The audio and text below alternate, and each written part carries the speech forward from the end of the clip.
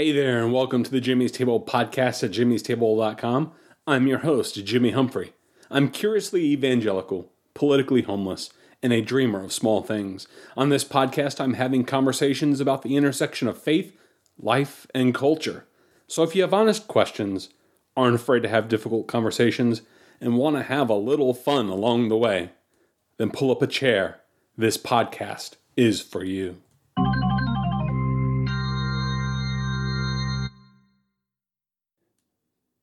So today's episode 149 of the jimmystable.com podcast, and I want to ask you a simple question. Do you believe in soulmates? Well, in today's episode 149, I'm going to talk about something better than a soulmate and the gift of marriage. Do you believe in the idea of a soulmate? Is there just one person out there that you're meant to be with? Has the universe or God predestined you with just one special person out of all the billions of people that there are in this world? And is your spouse that you have now, do you consider them your soulmate?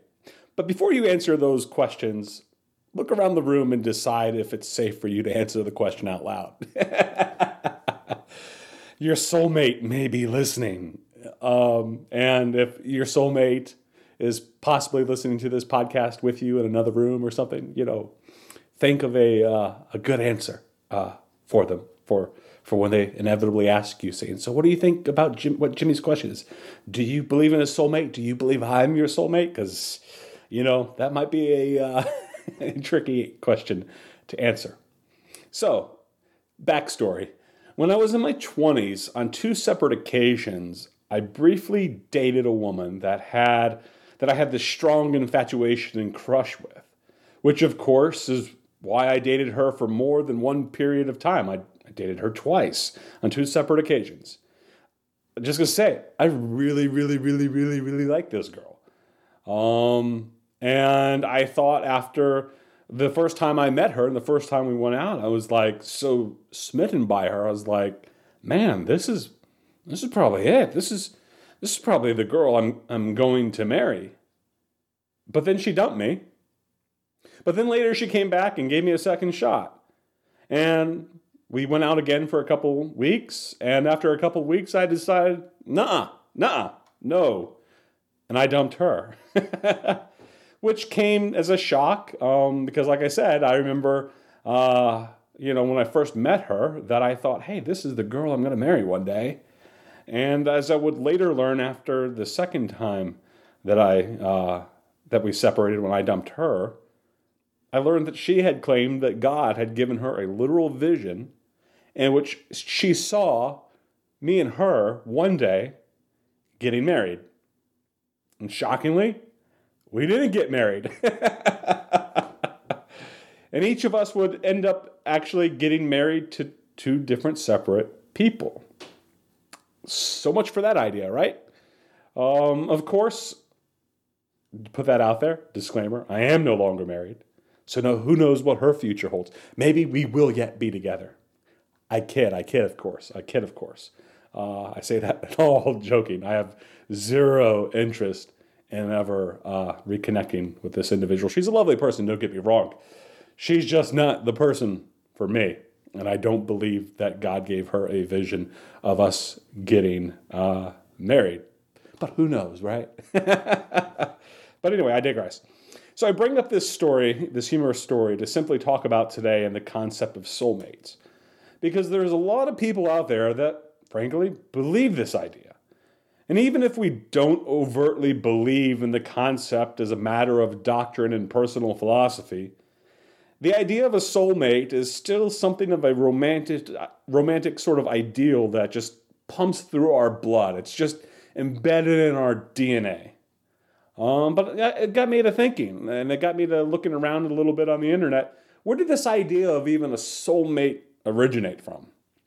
And according to my research, and I have a link to it in the show notes for jimmystable.com for episode 149, according to my research, interestingly enough, the word soulmate is actually a very recent word.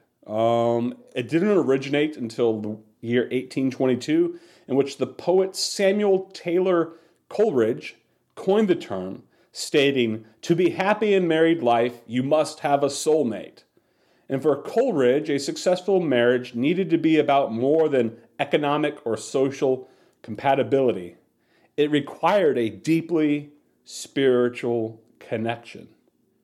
And while the idea, or the word rather, of a soulmate might be a rather recent word in our lexicon as a people, the concept is still much older than 1822.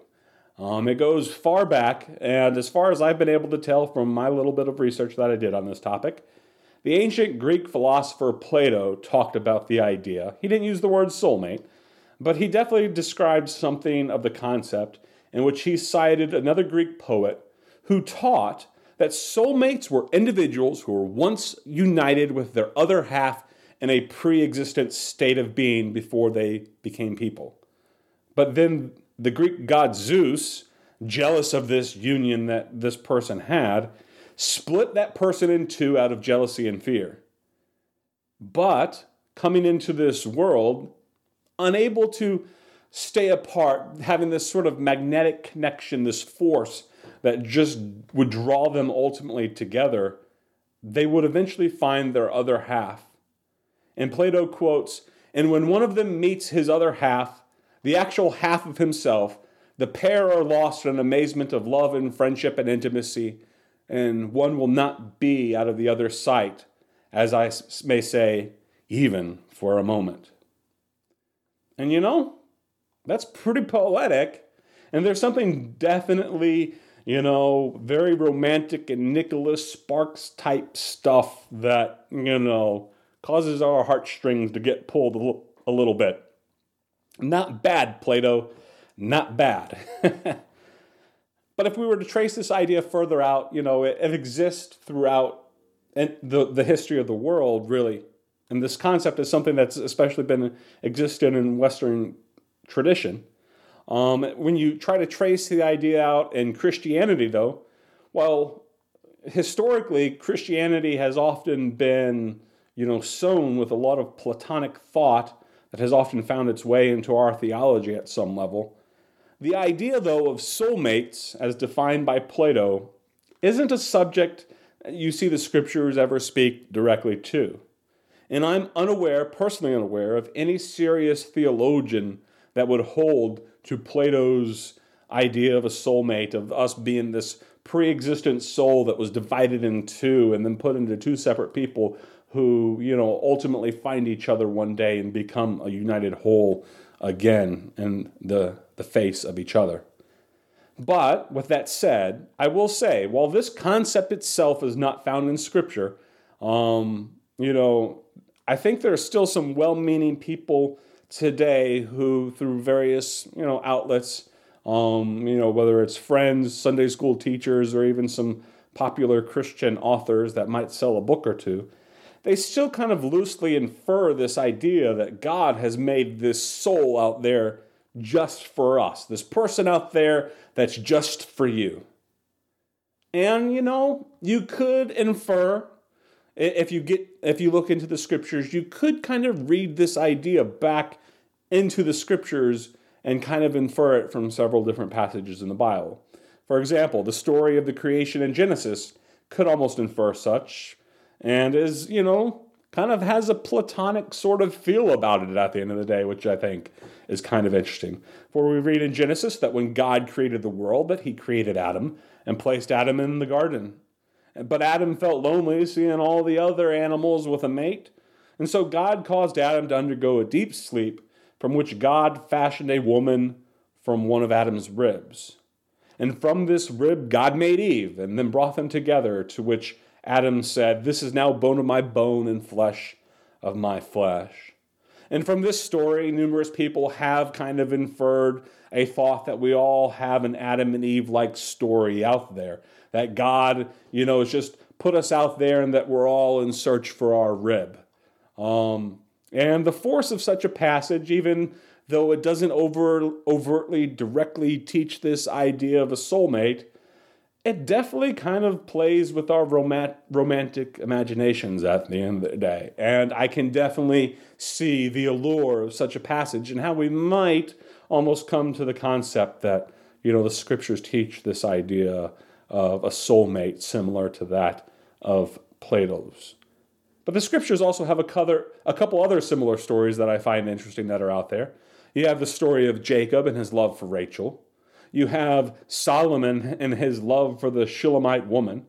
You have Ruth and Boaz's relationship and its providential significance for the nation of Israel.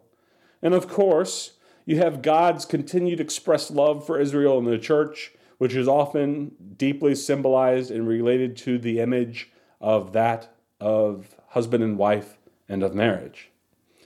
And depending on your exact theological understanding of the concept of predestination, you might also believe as a result that God is specifically writing your love story. And you've probably heard that phrase a time or two, especially in the evangelical world. And that God has one special person out there just for you. And then we can sit there and cite passages like Matthew 19:6, in which Jesus says, "What God has joined together, let no man separate."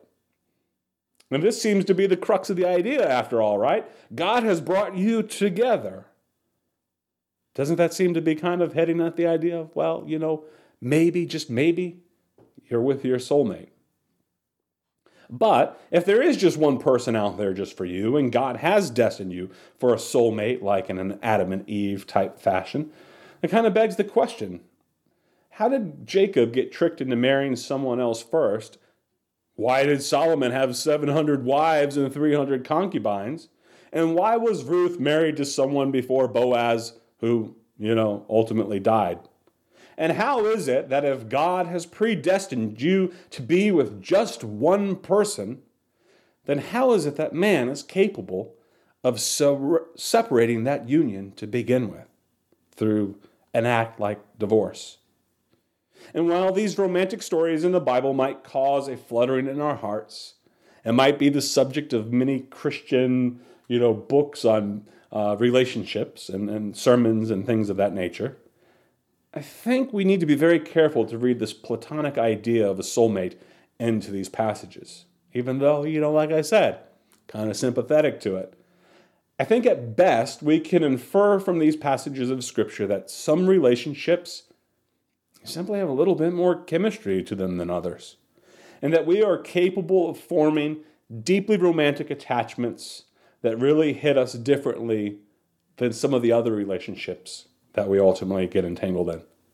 For all the extra special relationship, though, that Adam and Eve had in their forming, and God seemingly to just bring them together in some sort of predestined soulmate type way, I think we also need to be careful.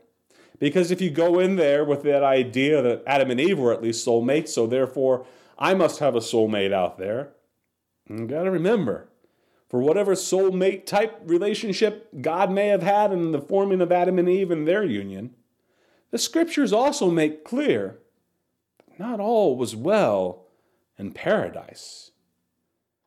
At the end of the day, Adam and Eve's marriage ended up ultimately being a very toxic relationship and very self-destructive, not only for themselves, but the rest of humanity. And you and I continue to suffer today, according to the biblical tradition, because ultimately of the troubles that were introduced into this world through our first parents' relationship. So, I might ask a very practical question then. Even if you believe in the idea of a soulmate, exactly what are the practical implications of that? What are you hoping that this soulmate sort of status and idea will grant you once you find that special someone? Is it going to just give you this extra super special connection that makes your relationship unlike anything else in the universe? And a guaranteed happily ever after? That's not how it played out for Adam and Eve, did it? And as much as that idea may pull on our heartstrings, I'm here to tell you today that the closest thing to a soulmate that we read about in the Bible is still plagued with serious problems. And I think we like the idea of a soulmate, like with Adam and Eve, because we don't like the idea of feeling alone. Something in us just aches and longs for another person. But we don't want just any old person at the end of the day. We don't want that prearranged marriage. We don't want things done like they were done in less romantic times in the history of the world, where your father and a man work out an exchange of goats in the name of a dowry so that you can get married. We want something that has a little extra special sauce mixed in it. We want something that makes our heart flutter and go pitter-patter and to give us all the feel-goods. And I think, you see this idea, really play out powerfully in pop culture in Nicholas Sparks' The Notebook. Nicholas Sparks' The Notebook, which was a book, and it was also a movie, tells the story of a man named Noah and Allie who had this, undeniable chemistry and sense of connection. But at the end of the day, their relationship was very immature, very toxic, and there was a very heavy sense of codependency that they had with one another. And Allie's mother, who didn't really approve of their relationship, ultimately interfered in that relationship, which kept the two apart, which is, kind of a tragic thing. But Allie and Noah moved on. And Allie eventually fell in love with another man who she became engaged to get married to. But then through a chance encounter that drove Noah and Allie back together, they had a romantic affair and slept with each other while she was wearing another man's ring, by the way. And Allie ultimately realized that as much as she loved her fiancé, that Noah was really her soulmate. He had that extra special sauce that she really liked. So what happened? She left her fiancé and ended up living happily ever after with Noah. Their souls were so connected, the story goes, that through the medical issues that Allie eventually would have with Alzheimer's, that when it came time for them to die, when Noah and Allie ultimately died, they died in old age holding one another. And they died at the same time. Doesn't that sound just absolutely romantic and dreamy? It's a powerful story. It was a very popular movie. It resonated with our culture very deeply and is still, a very cherished movie today. And it sounds very romantic. But if you actually break down what happened in the movie, it sounds romantic unless you're Allie's fiancé that she cheated on. And speaking as someone who knows what it's like to be on the losing side of a love triangle, I will say I find nothing romantic about such a story. Nicholas Sparks ultimately wrote a storyline that's fit for the Jerry Springer Show. But we think it's romantic because it involves pretty people who have nice teeth, and it appeals to the sappy romantic ideas that we have about soulmates within our culture. I know. Let that set in for a little bit. That's going to be a hot take that may not resonate very well with my, I dare say, my female audience more than the men. But, and you might sit there and think that's kind of cynical. But I would actually encourage you, at the end of the day, look at a lot of the classic love stories that you see in our pop culture, in the movies and in books. A lot of them are filled with, at the end of the day, what amounts to Jerry Springer-like things happening that if they happened to you in real life, you would not be liking them. Unless, of course, you were Noah and Allie, who, just had this glorious, wonderful love story. But if you were Allie's fiancé, you'd probably think, I kind of got the wrong end of the stick here. I don't like how this played out and all.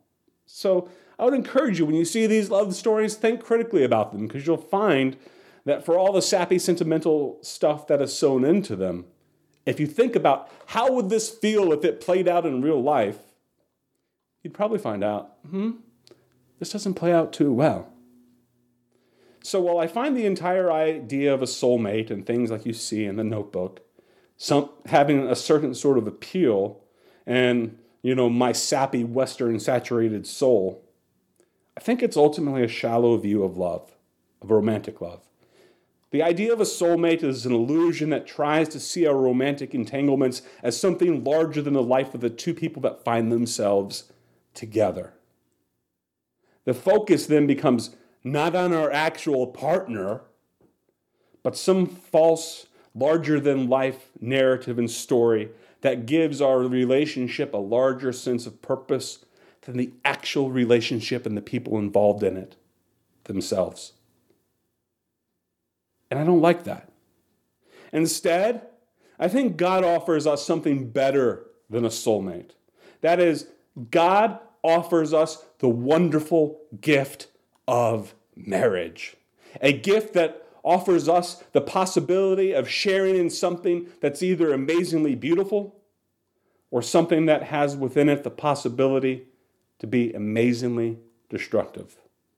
The outcome of which will ultimately depend not on some cosmic force that brings us together through some sort of sense of fate because we're soulmates and we just belong together and God and the universe and everything is working to bring us together, but rather the outcome will be determined by what degree that both partners freely give of themselves lovingly to the other and everything that they are and receiving what that other person has to offer.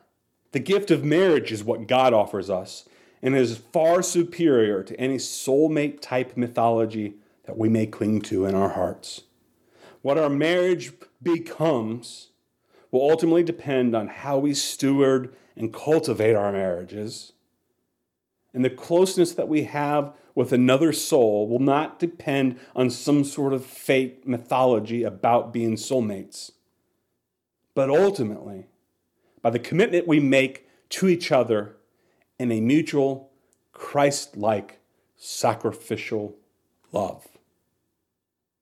And I think that, my friends, is more beautiful than anything that Nicholas Sparks could write about or any sort of theory that Plato might offer us about the workings of romantic love. The gift of marriage is better than the idea of a soulmate. So everybody, this has been Jimmy Humphrey, episode 149, Better Than a Soulmate, The Gift of Marriage. If you've enjoyed this podcast or you've hated this podcast and you think I am nuts, reach out to me. Email me, jimmy@jimmystable.com, or if you've been so moved by this podcast and you want to leave a glowing 5-star review that talks about, man, Jimmy, I just love how you get everything about love correct, then go leave your glowing 5-star review at places like Apple and Spotify and Stitcher and Amazon and wherever you can leave glowing 5-star reviews so that other people might know all the things that I know about love. So everybody, this has been Jimmy Humphrey, Jimmy's Table podcast, where I'm having conversations about the intersection of faith, life, and culture. Oh yeah, and if you haven't had the opportunity to subscribe yet, go to jimmystable.com/subscribe, and you can find your favorite way to subscribe there. So if you've enjoyed this podcast, subscribe, like, share, give me some feedback. I'd love to talk to you more about this episode. Everybody, Jimmy Humphrey, jimmystable.com. God bless. Have a good one. See you next week. That's all I have to say about that. That's so right on, man. You said it all.